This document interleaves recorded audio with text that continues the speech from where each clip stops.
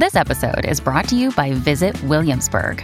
In Williamsburg, Virginia, there's never too much of a good thing. Whether you're a foodie, a golfer, a history buff, a shopaholic, an outdoor enthusiast, or a thrill seeker, you'll find what you came for here and more. So ask yourself, what is it you want? Discover Williamsburg and plan your trip at visitwilliamsburg.com. Hello, everybody. This is Marshall Poe. I'm the editor of the New Books Network. NBN listeners like to read books and buy them. So we thought we'd tell you that right now, our friends at Princeton University Press are having a remarkable site-wide sale. You can get 50% off books, including ebooks and audiobooks, with the code 50, F-I-F-T-Y, at checkout until May 31. You can save some real money on Princeton University Press books. I encourage you to go there and check it out. Welcome to the New Books Network. Welcome back to the New Books Network. I'm Keith Kruger, an Intellectual History Channel host, and today it's a real honor to be joined by Jefferson Cowie, professor of history at Vanderbilt University. Professor Cowie's work in social and political history focuses on how class, inequality, and labor shape American politics and culture. The Nation magazine described him as one of our most commanding interpreters of recent American experience. The professor's 1999 Capital Moves, RCA's 70-year quest for cheap labor, follows the relocation of one iconic corporation through 4 different cities, 2 countries, and the social upheaval of the times. The book received the 2000 Philip Taft Prize for the best book in labor history, and was hailed by Michael Kazin as a conceptually rich and deeply humane book by a rare historian who illuminates the future by explaining a vital part of the past. He received the 2011 Francis Parkman Prize for the best book in American history and the Merle Curti Award for the best book in social and intellectual history with his 2010 Staying Alive, the 1970s and the last days of the working class, which draws together labor, politics, and popular culture into a narrative about the decline of class in American political culture, receiving favorable comparisons to the work of E.P. Thompson. Jefferson Cowie's 2016 The Great Exception, The New Deal and the Limits of American Politics, which attempts to reinterpret a wide swath of American political history in the 20th century. The Washington Post, E.J. Dionne Jr. called it one of the year's most important political books. Today, Professor Cowie joins us to discuss his latest, published this year by Basic Books, Freedom's Dominion, a saga of white resistance to federal power. Professor Cowie, Jefferson, thanks for taking the time to talk with us today about your writing and research. Thanks. It's great to be with you, Keith. Let me start by asking you to share a bit about your scholarly influences and how you came to study social and political history. Wow. Well, that's a long answer, but I'll try to be quick. I actually started out at the University of California as an engineering major, and that didn't work out so well. And then I found my true passion for history. When I think about it, it was really Leon Litwack at the University of California, Berkeley, who was a scholar with an incredible range, talked about labor, race, class, gender to a lesser extent, but just an amazing lecturer. He passed away recently. And he really got me excited about history. I'd always been interested, but he really got me excited. And then all those graduate students you had just seemed so cool and seemed to just understand everything, And I was like, I want to be like those guys, right? And I slowly, after dropping out of college a number of times, eventually finished with a history degree from the University of California at Berkeley. But from an autobiographical standpoint, I've been interested in class mostly, and how class works in America, which is, something we try to obfuscate as often as possible in American culture. And, my dad was a custodian. So I was, I sort of had a front row seat to how economic inequality worked on a day-to-day basis. And, like Richard Sennett's The Hidden Injuries of Class was sort of important to me, where he kind of revealed the subtle ways that that people internalize economic inequality in the United States. And that was a really important book to me early on. So anyway, I eventually decided, maybe I'll study the labor movement. And actually, I was involved politically in the anti-apartheid movement at Berkeley, not in an enormous way, but I remember we were doing this sort of sandlot campus politics about divestment from South Africa to end the apartheid regime. And then we heard the longshoremen refused to unload cargo from South Africa down in the port of Oakland. And right then I was like, oh, that's power. That's actual economic power. That's leverage. It's not just a bunch of kids down in Sproul Plaza at Berkeley yelling. And that got me really excited to see sort of those dynamics of power. Hey, so let me ask you, if you had to characterize yourself within a genre of history, because certainly your books point to an answer, but would you have a different take these days? And if you were leading a seminar within your field of specialty, hey, what foundational text would you recommend covering, and how would you kind of introduce yourself to the group? Well, yeah, that's an interesting question, because it's a moving train for me. I went to school. I went to graduate school, and I studied with people who did labor stuff. Leanne Fink, Jacqueline Hall, especially John French, a Brazilian labor historian at Duke. And I was at UNC, but he was at Duke. And the school that I was sort of trained in was what was called the new labor history. And it grew out of the social history movements of the 60s. You already mentioned E.P. Thompson. He's sort of the OG of labor history. The making of the English working class in 1963 kind of opened up the whole idea that class could be not a rigid economic sociological thing, but something that is performed, is iterative, is socially constructed at any given time. And that was brought to the U.S. through Herb Gutman, David Montgomery, David Brody, people like this. And my advisor studied with Herb Gutman. And so I really I'm sort of the nth generation of this new labor history. But I quickly became a critic of it. The community study and the factory study were kind of the coin of the realm in that world. And so my dissertation was the RCA project that you mentioned early on. And what I did, I said, okay, well, if community is a resource in how people deal with everyday struggles, and that you can find a certain solidarity on a local level, what does that mean if you put that in this sort of competitively charged transnational economic grid? And then you have a completely different idea of what that means. And so I looked at 4 communities and how one corporation moved through them all. And that really kind of, for me, pulled the curtain back, I think, a little bit on how my sort of field of origin had constrained itself a little bit. And then my next move was sort of this, you mentioned staying alive. I said, oh, well, if class can be sort of socially and economically constructed, maybe it can be deconstructed at any given time too. And so I looked at the 1970s and the dissolution of how class works in American politics, and how we sort of ended up with this hole, like a donut hole in the middle of our culture, where we used to talk about questions of economic power and economic equality. So anyway, that's kind of the long history of my intellectual development. And then I began to think a little bit more about these things. And, I came of age. I think there's a certain historiographical weight to your question here. And I came of age in grad school in the 90s. And, this was the end of history and the rise of neoliberalism.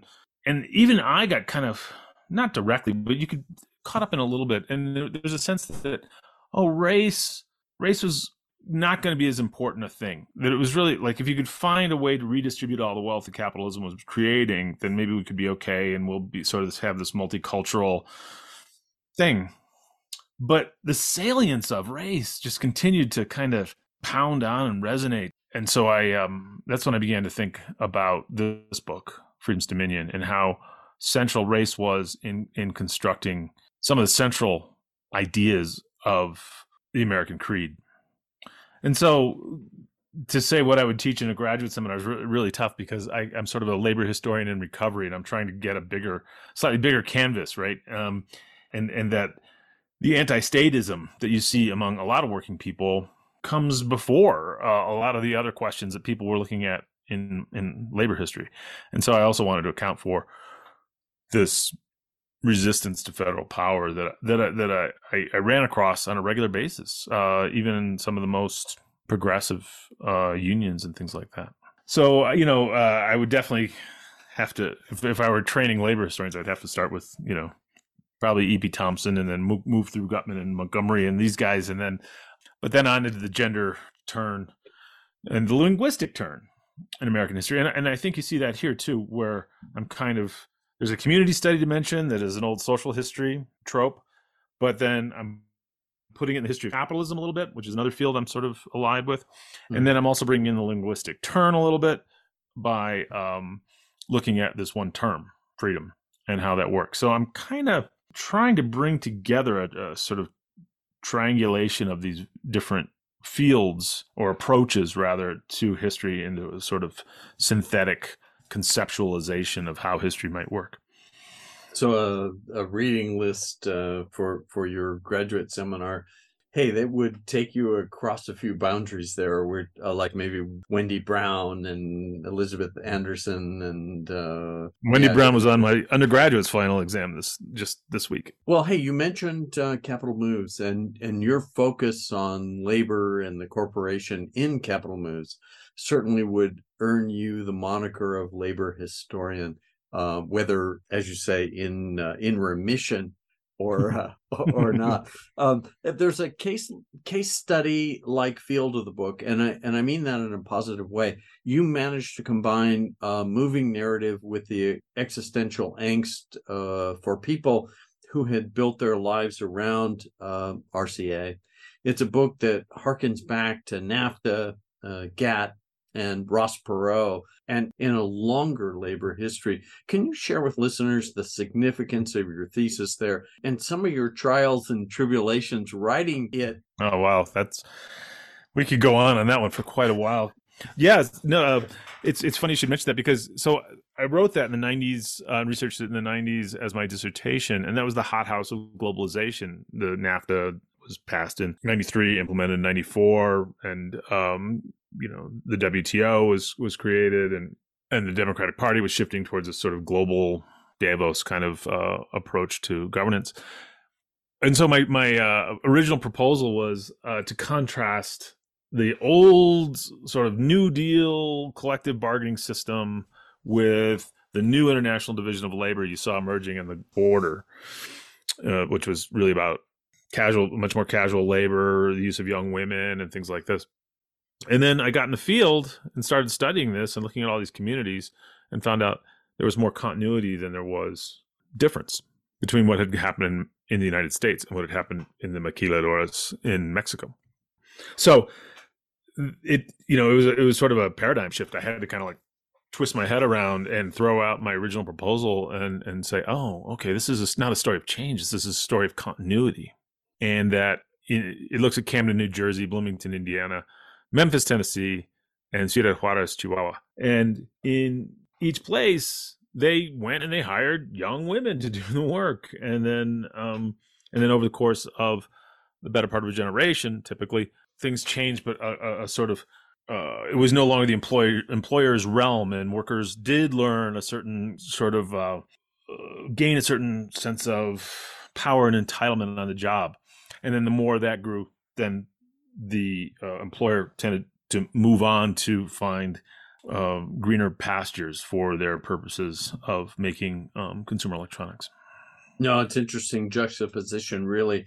I like that about this worker entitlement butting heads with capital mobility. So in many ways, I guess I should say, it seems like a work of social science. I realize it's your broadening of your PhD dissertation, but this idea that you took that thing and you shaped it, and some of the variables and assumptions.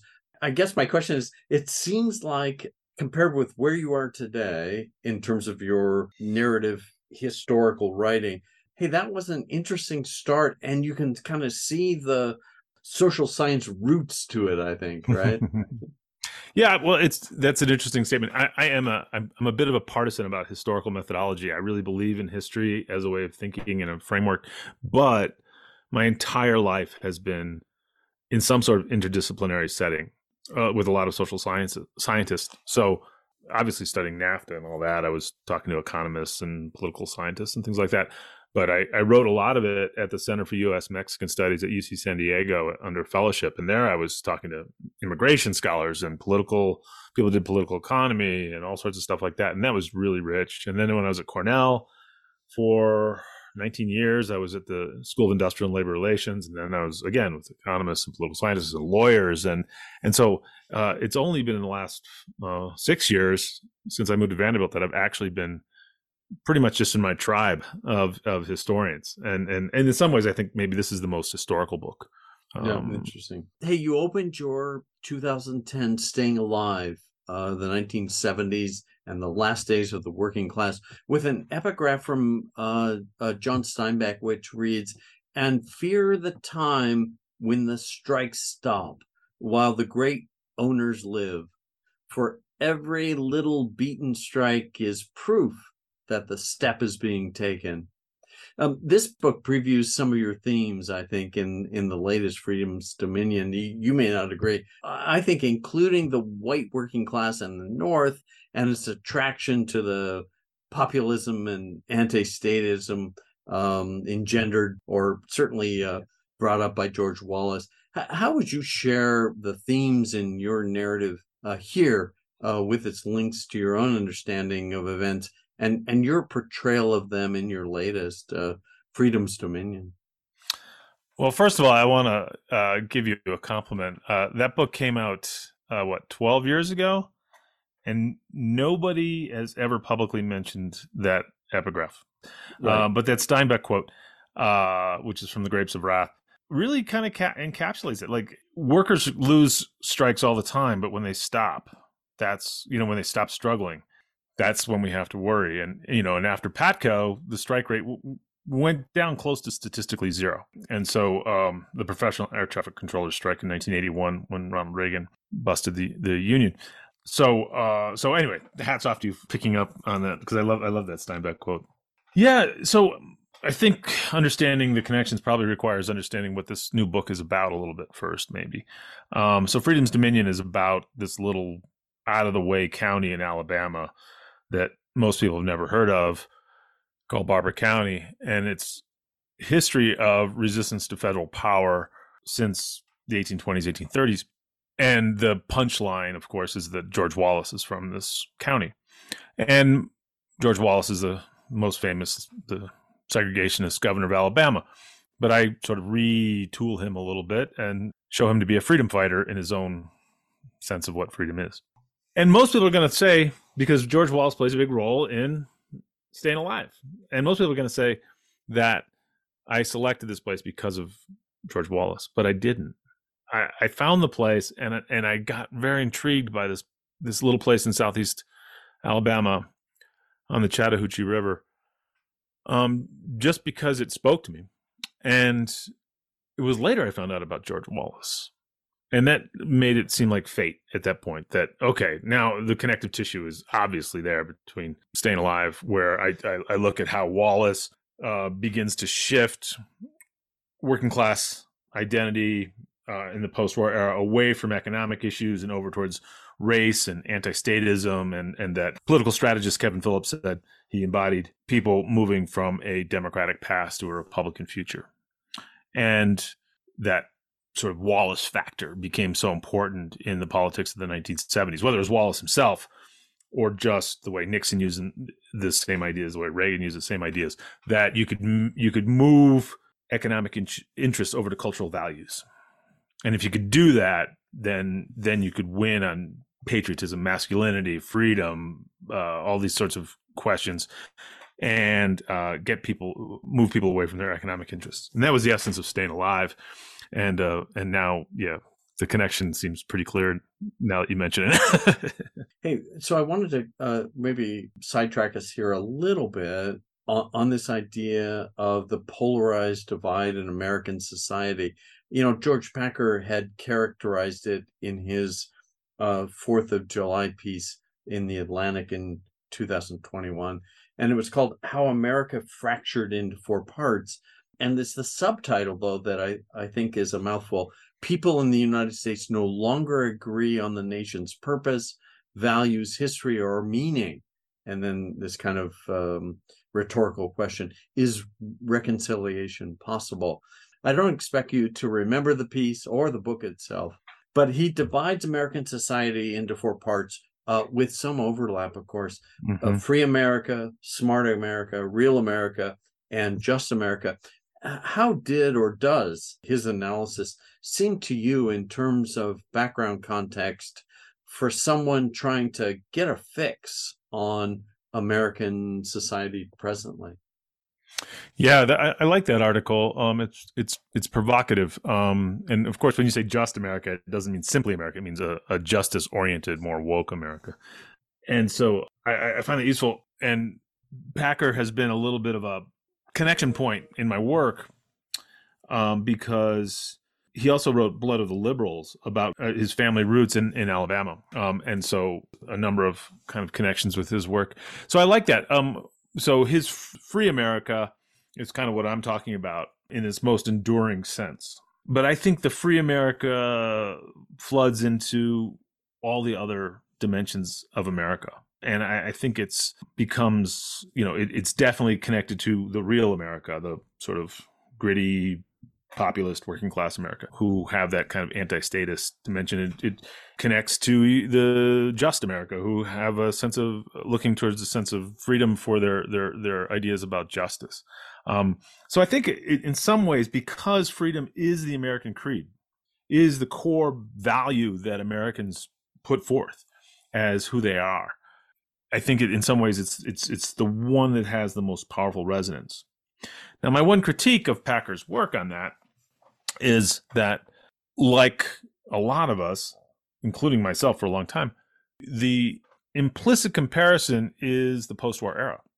So, yeah, everything fell apart as compared to the New Deal period, right? The period from the 30s to the 70s, when there was sort of a more cohesive political culture, shared values, Cold War culture, et cetera, et cetera.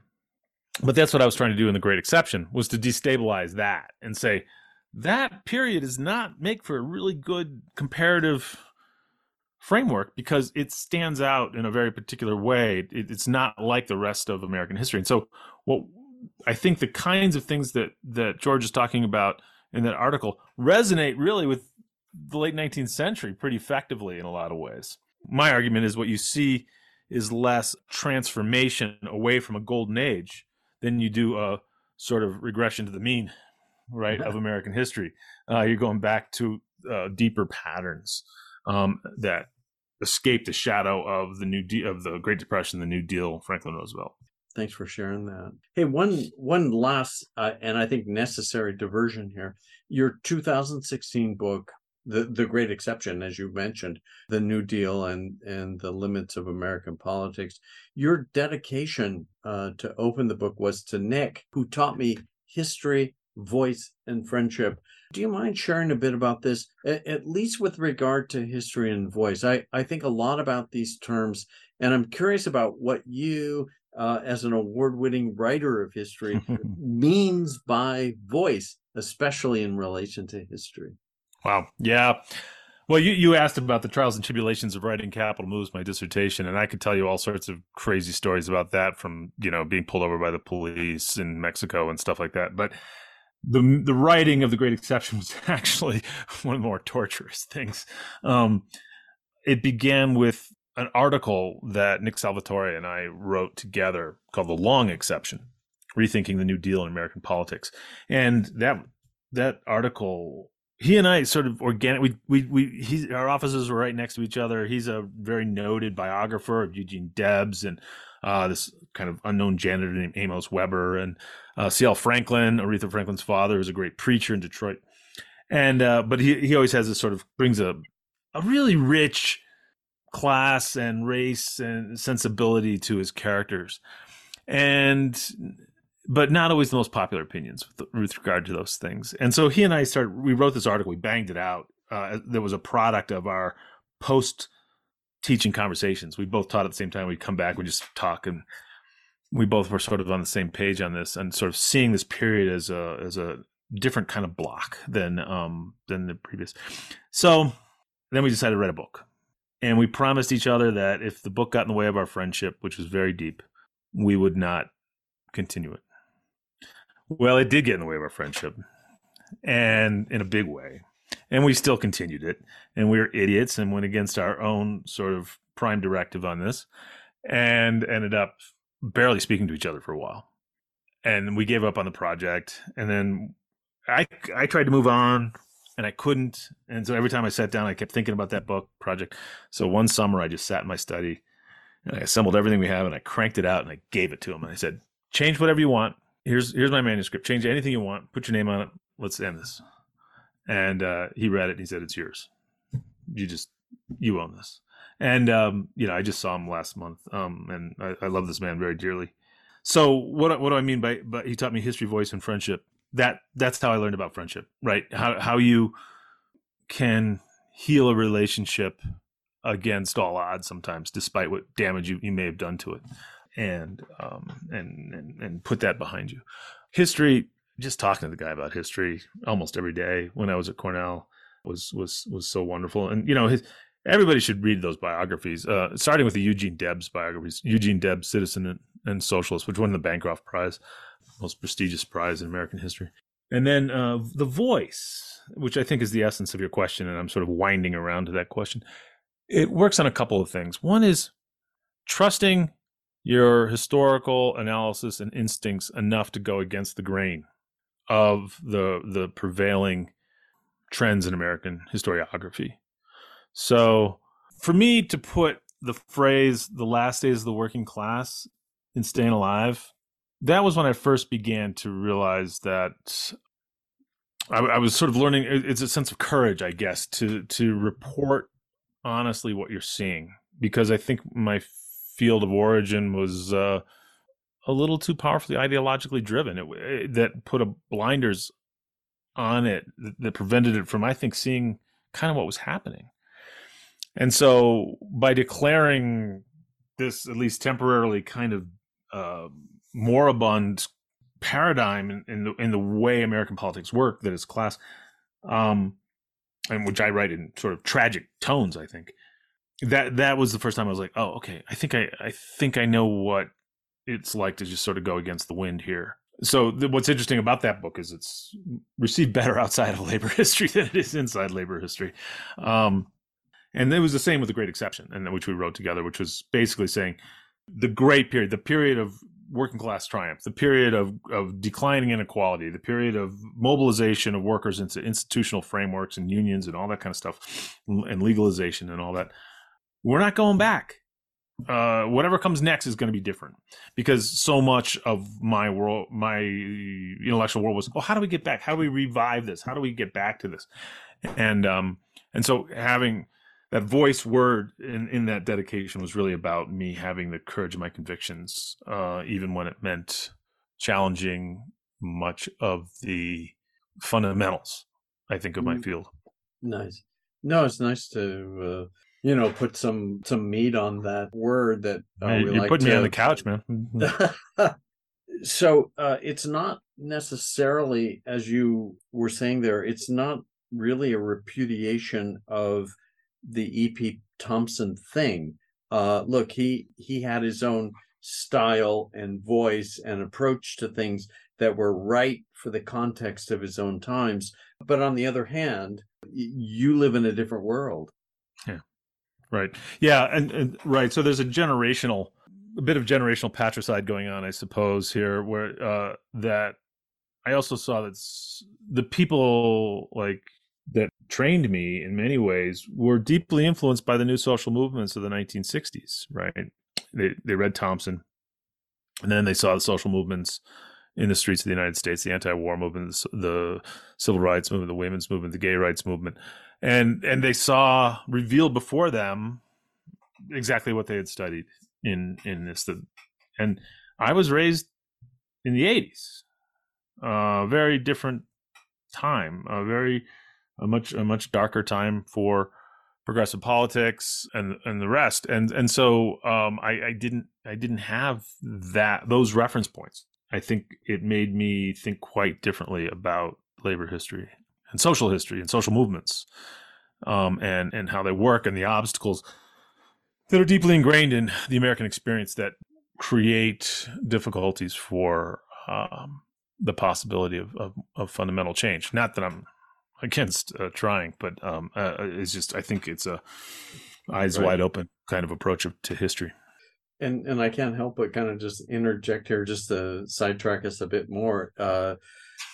So where do you feel like the materialistic versus, say, idealistic interpretation of things comes into play? And then, I hesitate to say the Marxist view of things, but as soon as you say materialistic, it seems like the M words kind of merge there. Yeah. That's a great, man.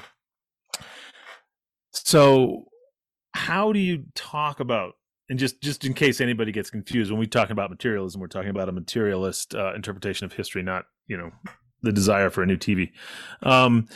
So how do you place that in your analysis, that sort of that structure matters, that material circumstances matter, that the struggle over material issues matter, but shed the determinism, and open up the range of subjectivities that are embedded in that material order, right?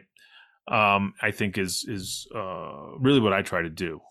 So you don't want to throw the baby out with the bathwater, right? There's a lot useful in Marx and Gramsci and E.B. Thompson and all that stuff.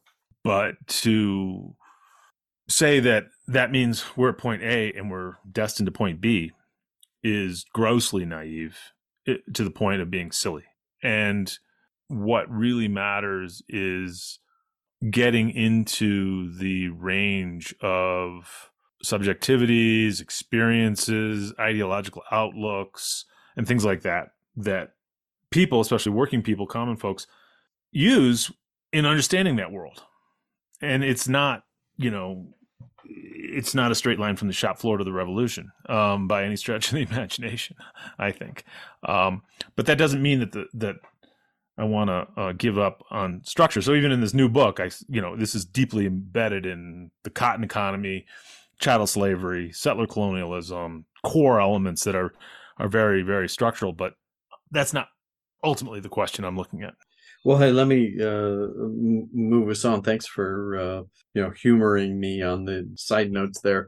I haven't relived those books in a while, so that was fun. Hey, your final chapter of the book is titled "The Era of Big Government is Not Over," and then in parentheses you put, "but the New Deal probably is," and I focus on it only because of the anti-statism theme that runs through Staying Alive. And can you share a bit about your thinking in that chapter as emblematic for the book more broadly? Yeah, thanks for picking up on that. Yeah, I think that's juxtaposed. I think it's that one with a picture of Obama as the new FDR, a political cartoon. So this is one of the lessons I try to teach my students, which is government isn't the question. The size of the government isn't the question. That's a political football. The growth of government, the size of government. The government, it doesn't, besides Calvin Coolidge, it doesn't really shrink. It can. The question about federal power is whose side is it on? And so by saying the era of big government is not over, using the Bill Clinton quote, I'm saying the size of the government is going to continue. The power of the federal establishment is going to continue. But then by that parenthetical, but the New Deal might be over, I'm saying that those federal resources are no longer going to be used on behalf of working people, that the federal government is largely going to prop up the economic order. And of course, in 2007, 2008, that's exactly what it was used for, with workers getting very little from that massive expenditure in propping up the financial economy. I mean, they profited by having an economic system that wasn't in a complete tailspin, of course, but there was no social bargaining really involved in that moving forward. Thanks for sharing a bit of some of your previous work and some of the themes you've been grappling with for some time. And seriously, do appreciate your explication, especially given the somewhat idiosyncratic nature of my questions as ways into your thinking.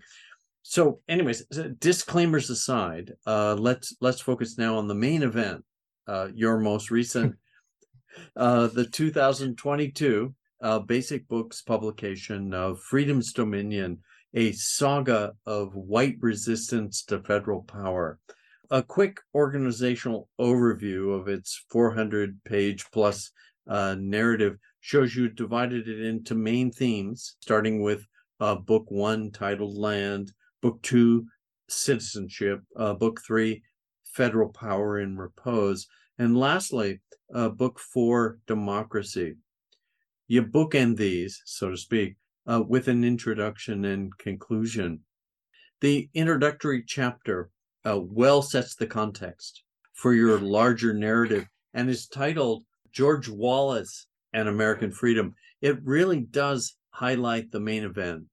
The one-time amateur boxer, liberal judge, moderate segregationist, state representative, and later governor of the state of Alabama. If I had production staff working with me here, this is where you might hear Leonard Skinner's Sweet Home Alabama and its 1974 lyrics rising in the background. Sweet Home Alabama, oh sweet home, where the skies are so blue and the governor's true.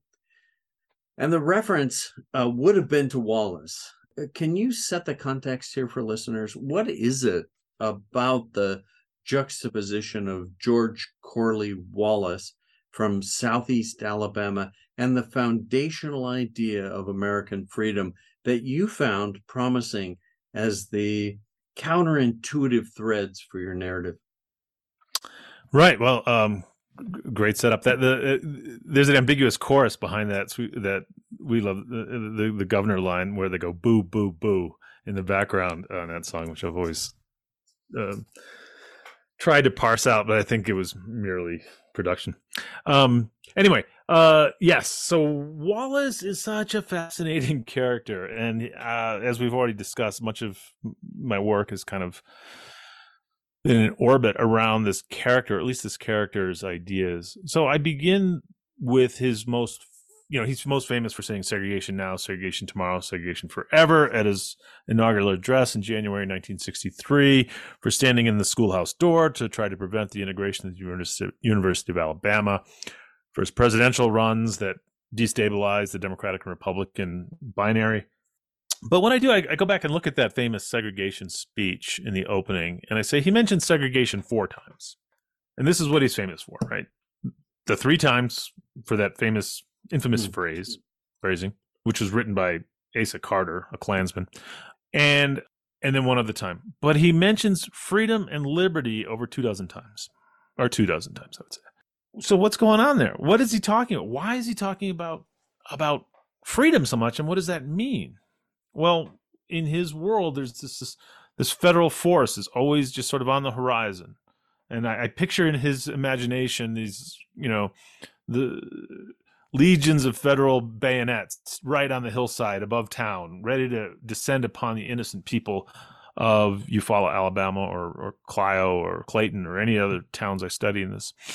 And they are going to subvert the freedom, the God-given freedom of white people. And then that begs the question, what does this freedom mean? And why is the federal government the enemy of freedom? And I trace this using this guy, Orlando Patterson, historical sociologist at Harvard. I I look at freedom, and kind of an aspect of freedom we don't talk about very much, and that is the freedom to dominate. That this isn't just the freedom to not be a slave. That's how we would think about it. Like, I'm not a slave, I'm free. But what about the freedom to enslave? What about the freedom to control? The freedom to dominate? The freedom to live in freedom's dominion, as I use in the title. And the federal government is the constant threat to that. Not a very effective threat, but a constant threat, and a great source of political theater and rhetoric that the feds are coming to get your freedom. That's what Wallace used throughout. People focused on the segregation and thinking, oh, this freedom stuff is just rhetorical patina to cover his racism. But I actually think that the freedom part is central to how he understood things. And if you're just a snarling racist, you're only going to get so far.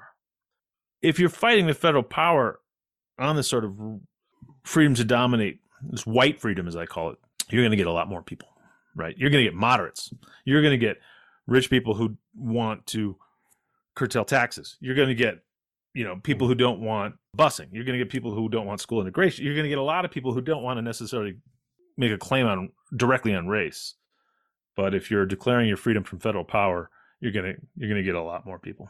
No, you make some points there. In fact, you open the book, I didn't mention this, by dedicating it to those who have kept faith in a better freedom, which says a lot, I think, because the reader then sees a picture on the next page of George Wallace campaigning in 1958 before his hometown crowd.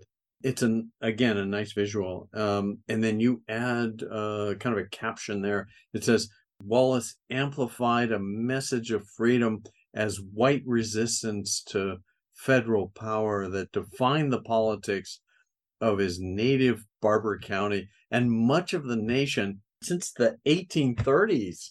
Yeah, and that was the real revelation, is how deep this went, right? And this connects to a lot of our other conversations about continuities and ruptures in American history, right? Like, and this, to me, my editors right out of the bat were like, "Is this a story of continuity or not?" And I was like, I had to really decide. Yes, this is about a lot of ups and downs, but this is a story of continuity, and from some of the most enduring ideas going all the way back to the Madisonian Republic.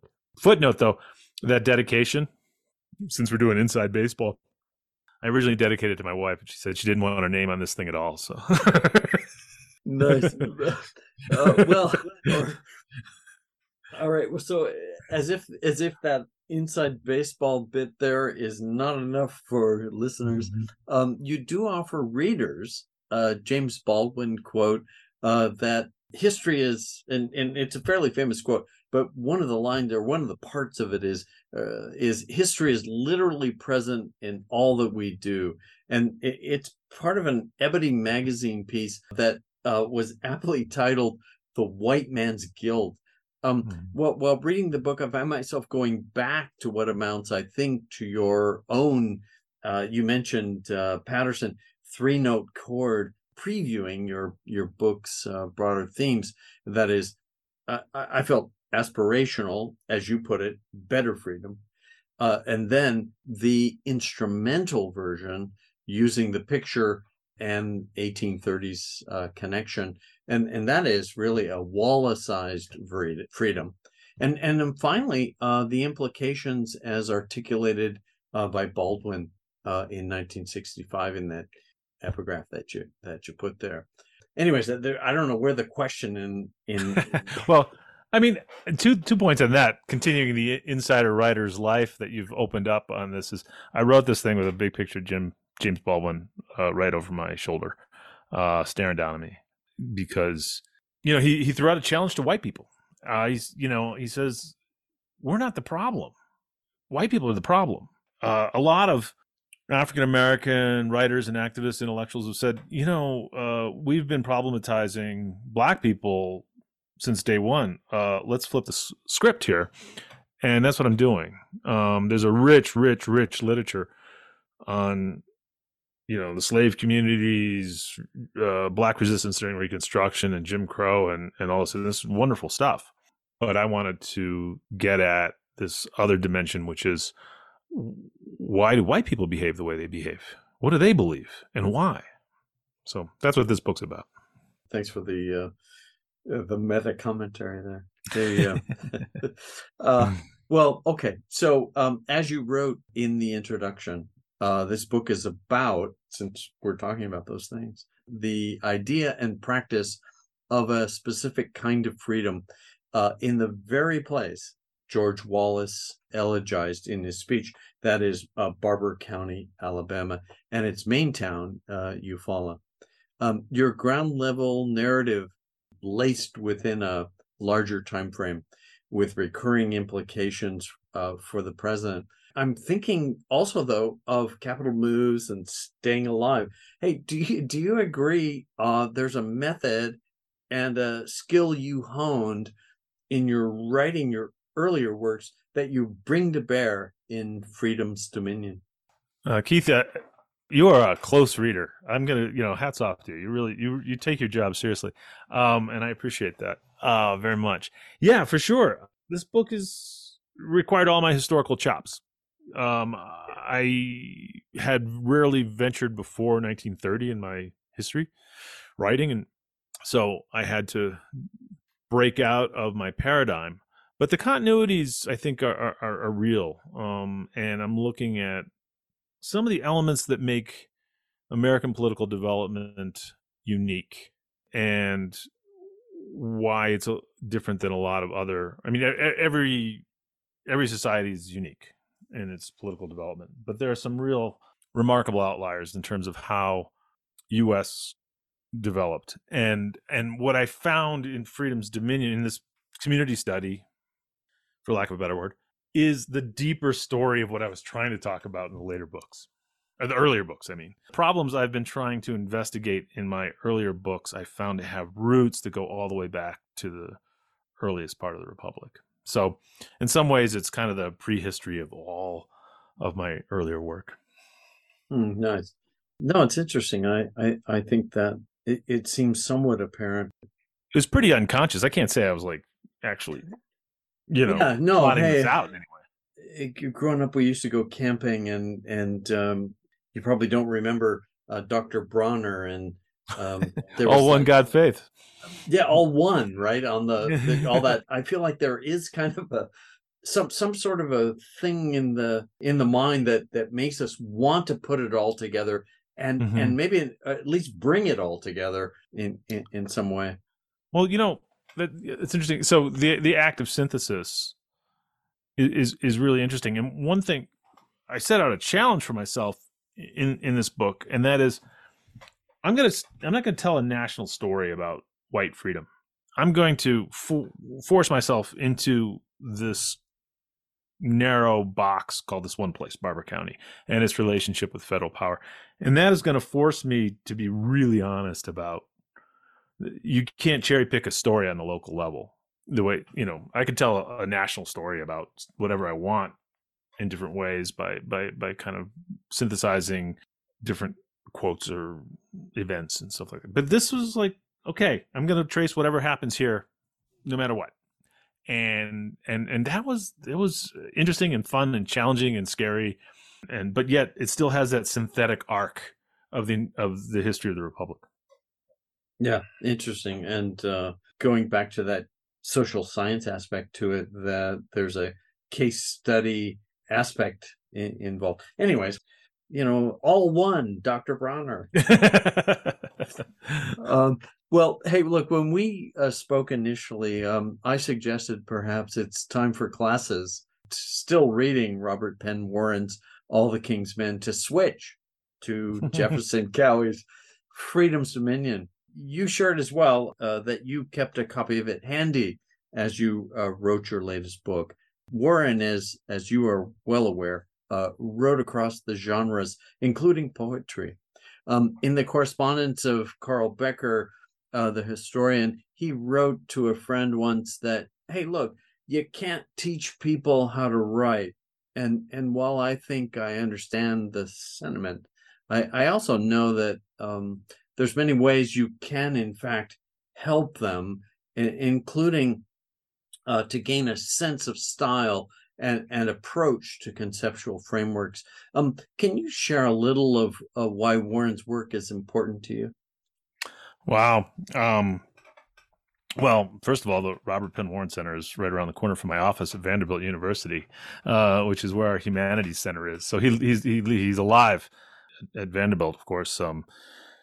His earlier work on the agrarians, as part of the agrarians, he didn't advance, and I don't want to advance either. But his other stuff, and especially I would urge people to listen to his interviews with civil rights leaders that I think they're actually online, available through the Robert Penn Warren Center at Vanderbilt.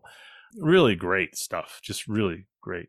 But Nice. those scenes in his novel where you can kind of smell the tobacco spit and feel the sweat and feel the sociological pressures on particular individuals always resonated with me. And that's a little, you flatter me way beyond anything you should by even making a comparison. But that's a little bit what I was trying to capture, was kind of how individual people live out their lives in this broader kind of structural political economy that I think he was also trying to do a little bit of. I mean, no way I was modeling myself after him, but it was so.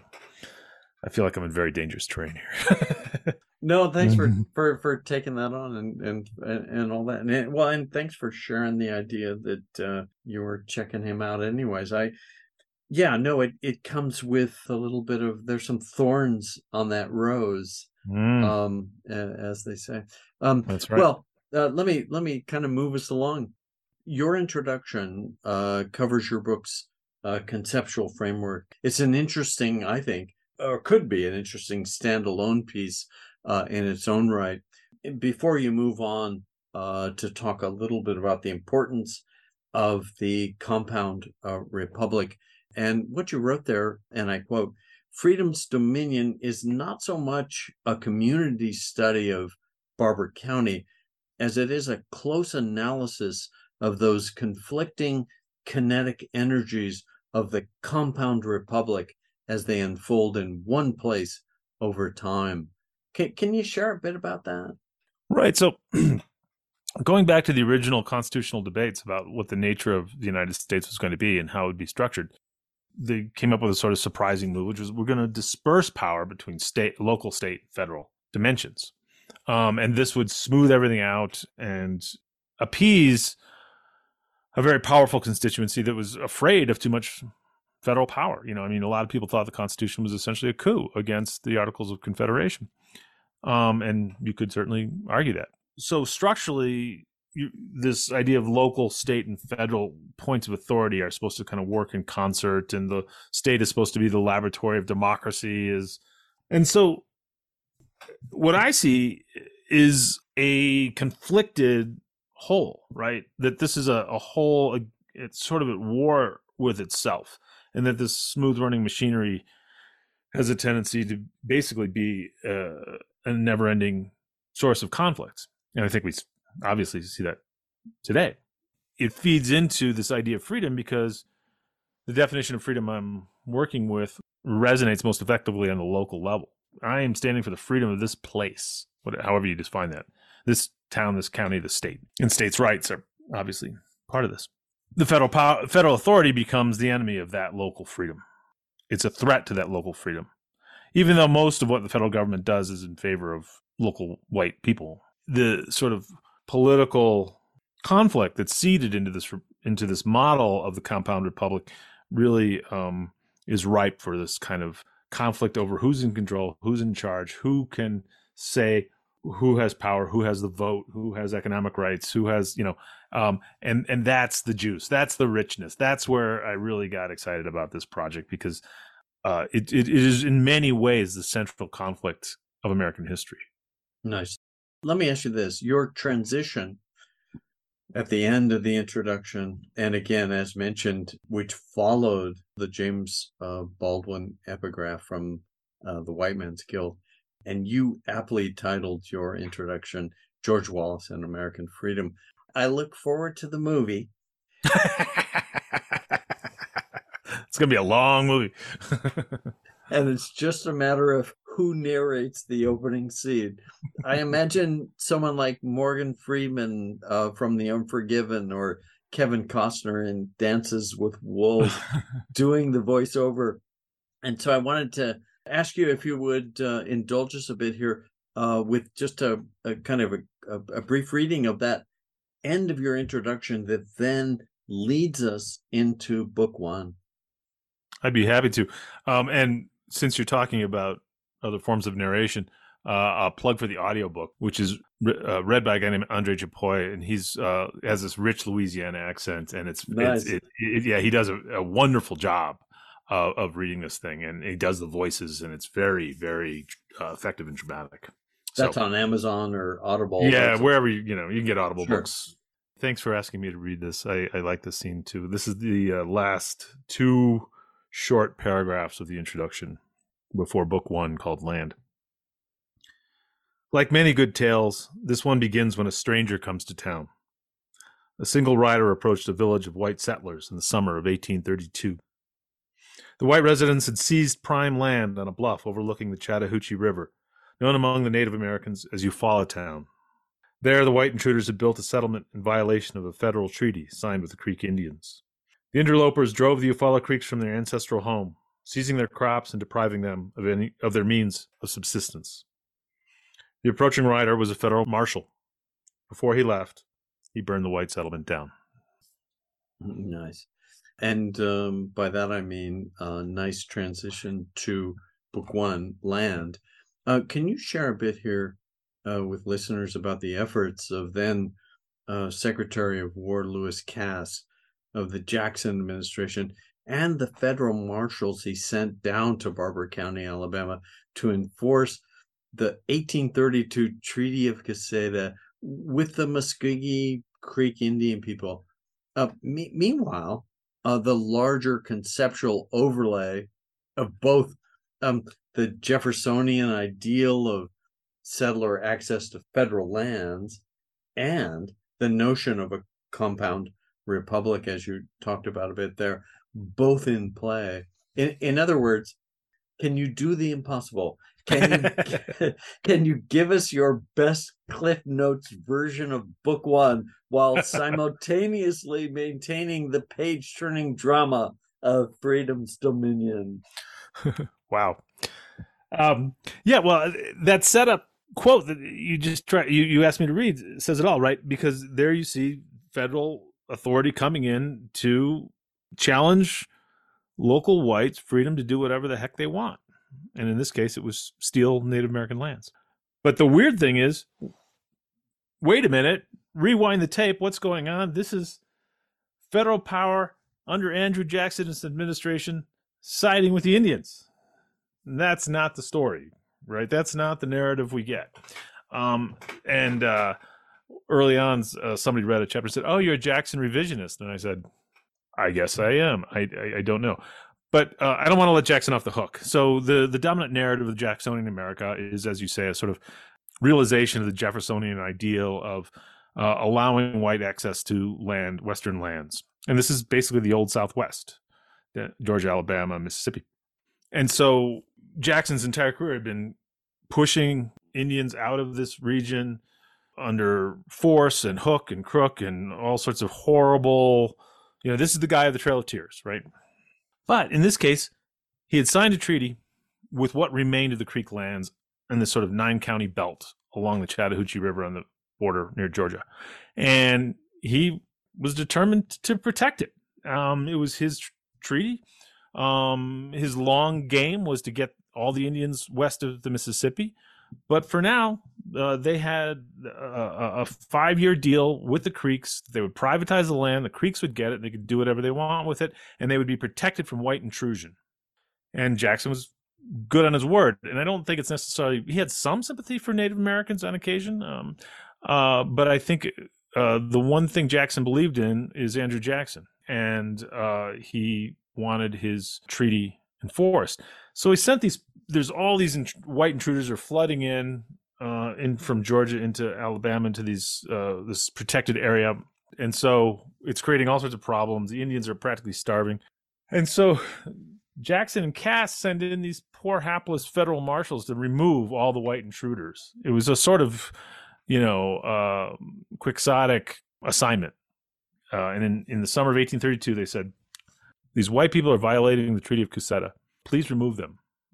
And so he's like, okay. And so I begin the next chapter with this federal marshal Crawford trying to figure out how best to do this, and finding that if he was really going to enforce the will of the federal government, it was going to take, a lot of force, because he would remove them and they'd come back. They were sort of like water just flowing into this region. And so this sets up a key element of the story, which is the federal government's sort of partial measures. Had they actually gone in there and really done it right with a lot of troops and set this up and said, this is the Creek Nation, end of story, you're out of here, it might have been different. But they went in and they said, you guys need to go. And they had a few, they had some troops, and it was just enough to create drama and to threaten the sense of white freedom, of access to land, this Jeffersonian dream of filling the continent with yeomen, independent yeomen, right, who own their land. And that the federal government at that very point becomes the enemy of white Americans' freedom to own land. And this plays out over the course of 5 or 6 years until finally the Creeks rise up and actually try to drive the intruders out on their own, even though they begged the federal government for more enforcement. This is sort of the weird thing. The Creeks are begging Jackson and Cass to bring in more power, more troops, because they understand that the federal government, and this is another theme of the book, that the federal government is a resource in their fight with unruly democratic white locals. Long story short, the whole thing breaks apart. The Indians rise up, and then the federal government swoops in, siding with the white intruders, and drive the Creeks out for good, where they actually start Eufaula, Oklahoma, after they're driven west to the reservation territories.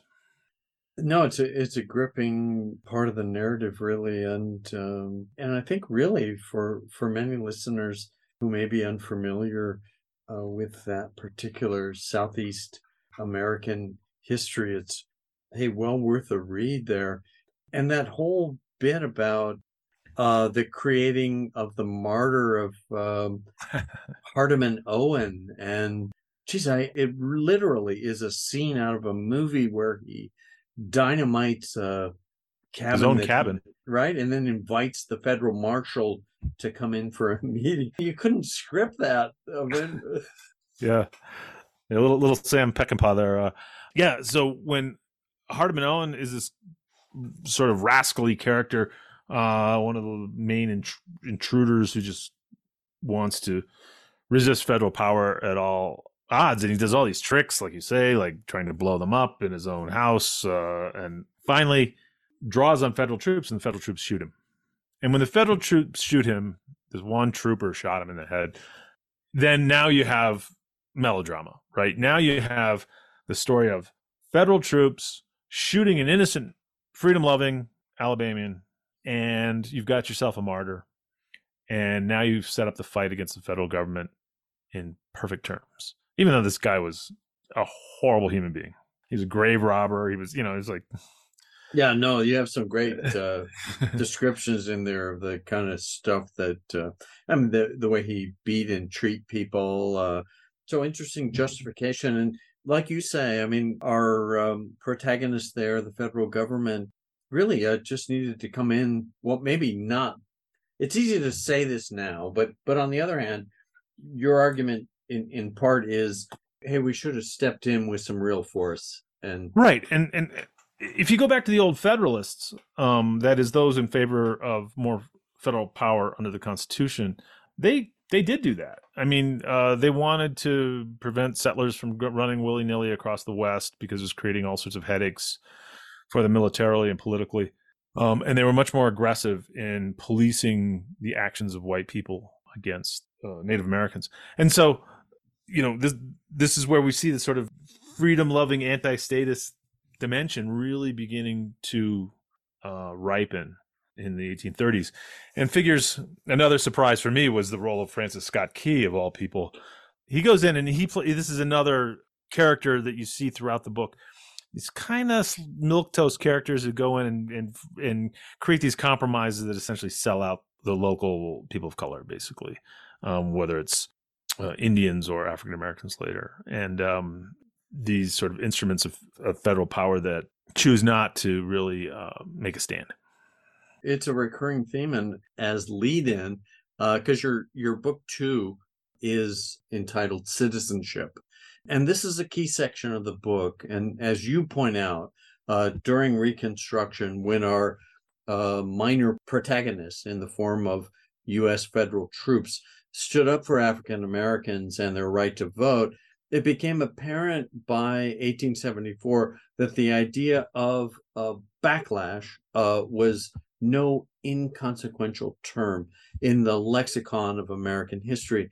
Can you tell us the story you conveyed so well in book 2 and how it resonates with some of the work, if you think this is so, of your colleague, Professor Glickman at Cornell, and his articulation of backlash dynamics as one of our nation's defining patterns?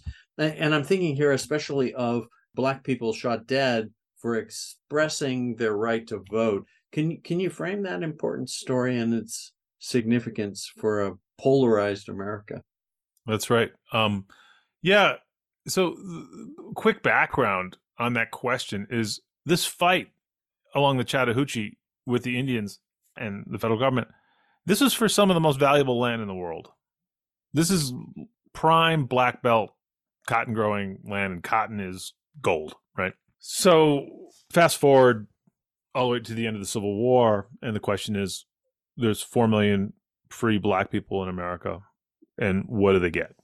The settlement of the Civil War under Reconstruction, and the terms of that settlement are a huge, messy, conflicted contest that we could go on for hours about. But the bottom line was, federal power, as it had under the Indian period, federal power mattered.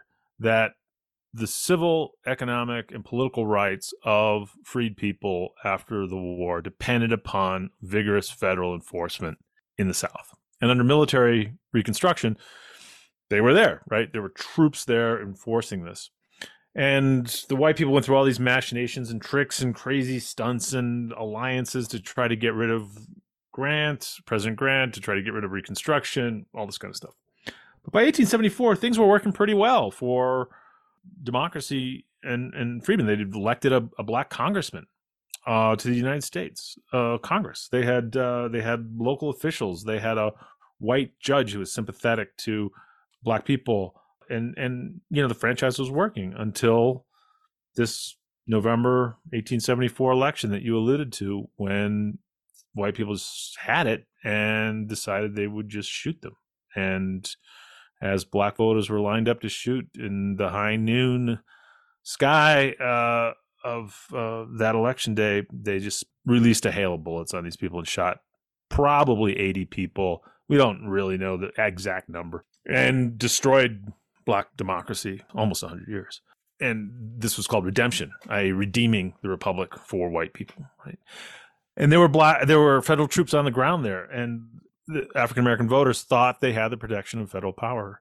But it turns out, as in so often the case, the federal enforcement was often clay-footed and inadequate. And in this case, they had orders to stand down and not intervene. And the African American voters did not know this. The white elite did know this, is my sense.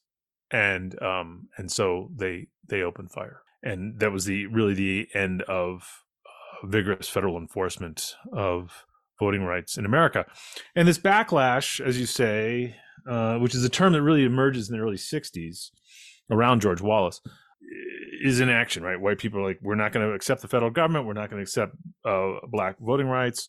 And we're going to push, or even citizenship, and we're going to push against this. And so you have this equal and opposite reaction kind of approach to politics that we call the backlash.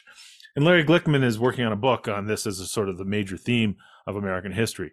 And not only does it create a backlash, but what I think the most interesting aspect of the argument that he's developing is that it constrains activity before it takes place because you're afraid of the backlash.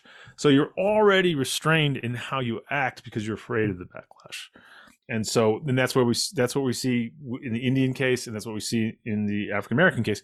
When Francis Scott Key is in the Creek Nation, he's afraid of antagonizing. He's afraid of civil war when he's there. He's not just a milquetoast politician. He is, but he's also actually afraid of fomenting civil war. And so he's trying to create this compromise to avoid that. And I think you see the same thing a little bit in the 1870s, where people are afraid of massive resistance, as it would be called in the civil rights era, of local whites against federal authority. And so they need to kind of appease their way out of the situation. Wow. Yeah. So it's an interesting concept. And I was thinking to myself, it's a bit like self-censorship, right, that kind of thing, which has all sorts of implications, large and small. Book 3, Federal Power in Repose. Your third part begins after Reconstruction, with our minor protagonist, the U.S. federal government, in a real sense, unable to rise to the public policy occasion. You make clear that the impotence of federal policy during this historical period was, in a word, and I quote, glaring. This is evidenced by your reinterpretation of themes like convict leasing, lynching, the Jim Crow state constitution, and labor relations within the framework of a local white sovereignty, all, as you say, unconstrained by federal power. Hey, what's your key takeaway and real draw as to why listeners should seriously engage here with your narrative? Yeah, this was the trickiest section to write because I was trying to account for the absence of something. The federal government gives up and says South needs to run its own affairs. We can't intervene, and the cost is unwilling. The North is not willing to incur the cost of enforcing this. And just what this unleashes is this really dark, almost sort of libidinal version of white freedom that allows some of the worst aspects of human behavior to be unleashed. This kind of white freedom loose on the land. And this is what the world kind of looks like under unrestrained white freedom, or freedom to dominate. So the rise of convict leasing and the prison mines, which is just this, sending leased convicts into deadly occupation, is masterminded kind of by this local elite named J.W. Comer from Barber County. There's no mining in Barber County, but he masterminds the trafficking of convicts. And lynching, obviously, probably the most provocative chapter in the book is titled "Lynching as an Act of Freedom." And again, we were talking about voice a little bit earlier. To get to the point of saying that was a challenge. And all the rest of these things really happen as the federal government is pulled back and the rule of law becomes whatever power can afford on the local level. Yeah, sure. But there is some transition, especially as the rise of the New Deal state comes along.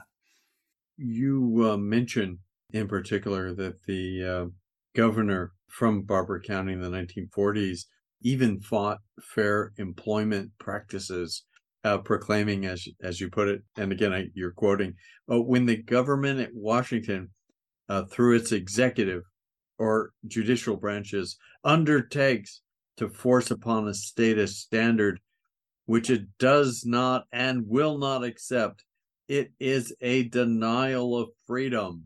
Right. Yeah. So the Fair Employment Practices Commission, was basically to integrate wartime production, and it's the precursor to the Equal Employment Opportunity Commission of today.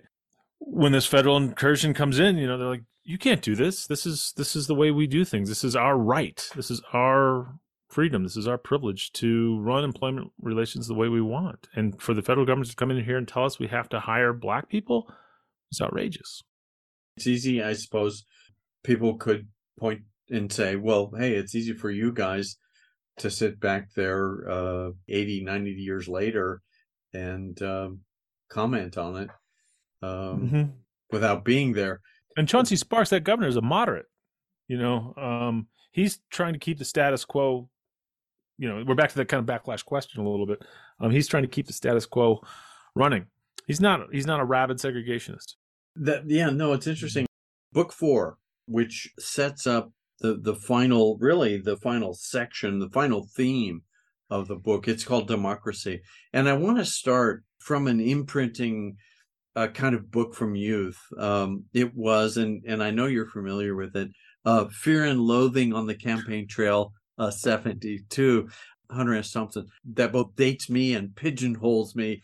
But like Robert Penn Warren's All the King's Men, which I mentioned earlier, I was also reminded in reading your book of this classic Thompson piece. At one point, and not nearly halfway through the book, he writes about covering the 1972 presidential campaign in Wisconsin, and I quote, "It was the first time I'd ever seen Wallace in person. There were no scats in the hall. Everybody was standing. The air was electric even before he started talking. And by the time he was 5 or 6 minutes into his spiel, I had a sense that the bastard had somehow levitated himself and was hovering over us. It reminded me of a Janis Joplin concert. Anybody who doubts the Wallace appeal should go out and catch his act sometime. He jerked this crowd around in Serb Hall like he had them all on wires. They were laughing, shouting, whacking each other on the back. It was a flat-out fire and brimstone performance." So Thompson was on Wallace in much the same appreciative but critical way that you are in Freedom's Dominion. Can you tease us a bit here with what you think we should understand about the man and his place in American politics? Well, yeah, that Hunter S. Thompson quote is great. He's so insightful, just brilliant. So Wallace rises from this little place out of pure pluck and desire for political power. And my favorite quote about Wallace was, "You could drop him into the Albanian countryside, and 2 years later he'd be head of the Comintern."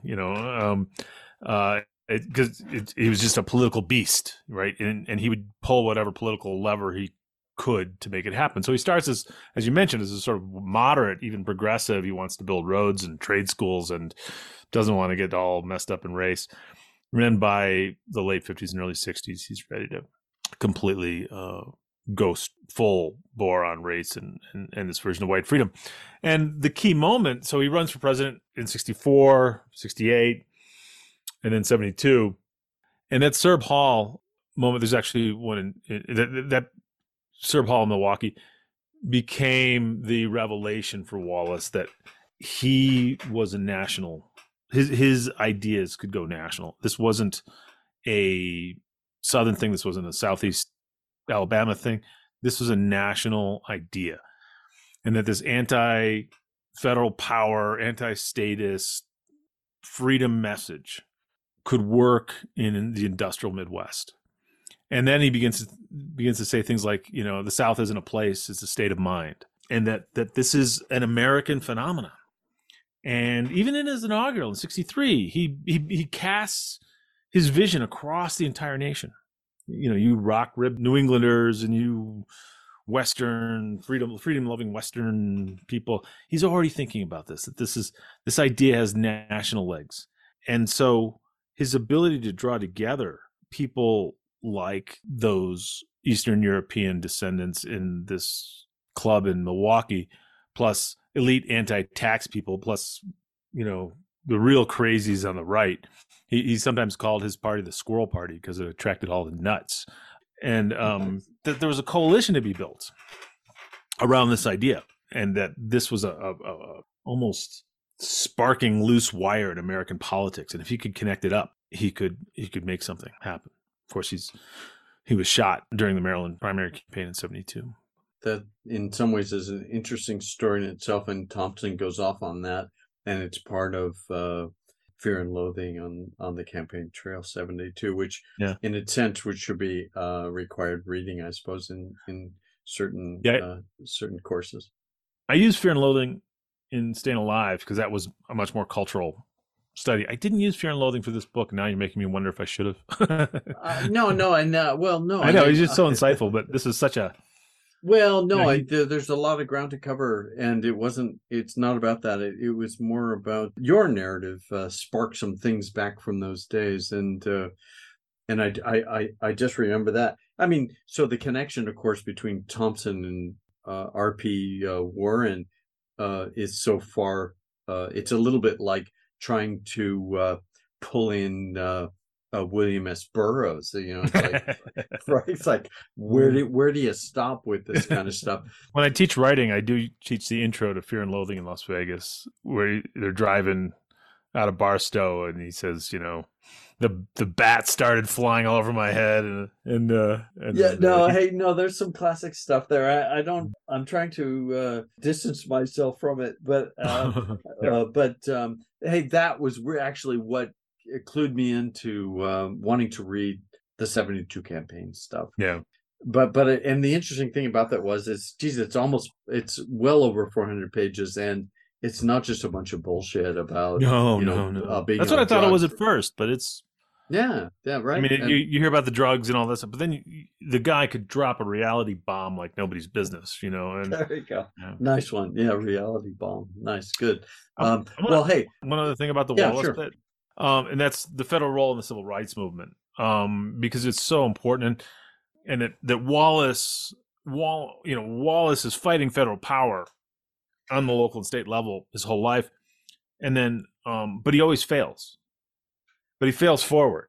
So every time he loses to federal authority, he wins the popular sentiment. And it's a little like Trump, right? In some ways. The take home. The take home's not just about Wallace. The take home for me happened when I was doing research on the civil rights movement in Barber County. When these activists are trying hard to register votes during and after the Voting Rights Act. And Hosea Williams, King's key lieutenant, tries to make sense of all the data he has. And he's like, why are some counties have really good registration numbers and other counties don't? And he's like, well, these counties have good leadership. These counties have good organization. He can't figure out what it is. And then he finally finds the key variable to why some counties had successful voting registration drives. And it was the presence of a federal registrar. And so this is where we see that, again, it goes all the way back to the Creek stuff, right? That the power of federal authority in these places is key to protecting minority rights. And in this case, they weren't even minority rights. And so everybody recognized federal power as the essence of the problem. And Wallace fought against it. And most of the civil rights movement were essentially trying to trigger federal intervention. They don't want to just cross the Selma Bridge for the point of crossing the Selma Bridge. They want to cross the Selma Bridge to get the Voting Rights Act passed. That kind of thing. They're trying to trigger the federal government to come in, make people federal citizens, not local citizens. And that's what Hosea Williams saw in that voting registration data in the fall of 65. Thanks for sharing that. That really does kind of tie it all together and brings us all the way back to Marshall Crawford. Yeah, heading out to... Exactly. No, exactly. That continuity is exactly what I'm after, right? Yeah, nice. And then federal troops standing down during the election massacre in 1874. It goes on and on. So is it fair then, when people say revisionist history, that's not necessarily a bad thing, is it? But right. It kind of comes off that way sometimes. Yeah, that term got a bad rap for sure. Basically, it means we're reinterpreting history in light of our, how we see the world at this particular moment. The questions we ask, the sources we look at, the frameworks we engage change. History is written on this kind of moving train, right? And called time. And so we're all revisionists in some ways. But what it's been painted as, especially by people who are trying to discredit critical inquiry into the past, there's, we know the facts. You are just making up this revisionist narrative, this fairy tale. And it's hardly the case at all. welcome anybody to wander through the archives of Barber County like I have and challenge what I've written. No, I don't think people would take you up on that. Well, hey, let's. If Warren was inspiration in some ways for Freedom's Dominion, then who will it be for the new project, or is it more musical this time? Yeah, I've resisted writing about music. Again, you're pretty prescient in your questions. There's a Uruguayan writer named Eduardo Galeano. He wrote The Open Veins of Latin America, a 3-volume history of Latin America called Memories of Fire. And it's a sort of mythopoetic, slightly magic realist, slightly document-based history of Latin America. And I have always thought it was a beautiful, beautiful set of books. Just sports fans might know him as the author of Football in Shadow and Light, Soccer in Shadow and Light, one of the great books ever written on soccer. And so I'm kind of toying. I'm not there yet, but I'm toying with the idea of writing, just sort of leaving the methodology of history behind it and engaging in Galeano's approach to history and writing a history of the United States in that kind of voice. I think he invented a genre that nobody's pursued. Hey, I think it's interesting that you might fail. Well, hey, you brought voice back into it. Yeah, no, experimenting with voice is kind of what I'm interested in doing in my next project. Nice. Well, and I suppose in a way you've been doing it all along. Hey, so let me ask you this. One of the coolest names in history, I think, is Cassius Clay. But I have to say, Marshall Poe and Robert Penn Warren are right up there. And so I think is Jefferson Cowie. Do you have a minute to share a bit about your name? My first name, I presume you mean. Actually, my last name actually has some interesting stuff too. My dad was a bit of a Thomas Jefferson freak. He never finished college or anything, but he believed in the sort of Renaissance man part of Jefferson, that, the tinkerer, writer, intellectual, statesman vision. And so my mom, who's from North Carolina, used to tease every once in a while. No, it was Jefferson Davis that I was named after, but I think she was just teasing. And but it does feel like fate that you end up becoming an historian when your first name is Jefferson. And it's classic in a way. Yeah, right. I don't think you were asking me about this, but the last name Cowie, there's a town in Scotland called Cowie. And it was one of the key places where the anti-Thatcher mining strikes happened in the early mid 80s. So the Cowie miners are actually quite a thing. They spell it like you do. Yeah. They don't quite say it the same way, but they spell it like. There you go. Nice. Great. Those interested in broadening both their understanding of the history of America and the idea of freedom as domination, both conceptually and on the ground, would do well to pick up Jefferson Cowie's Freedom's Dominion, a saga of white resistance to federal power, published in 2022 by Basic Books. Professor Jefferson Cowie, award-winning author and historian, thank you for sharing your insights and thoughts about so many things that matter to us today. It was a great time, Keith. Thanks for having me on.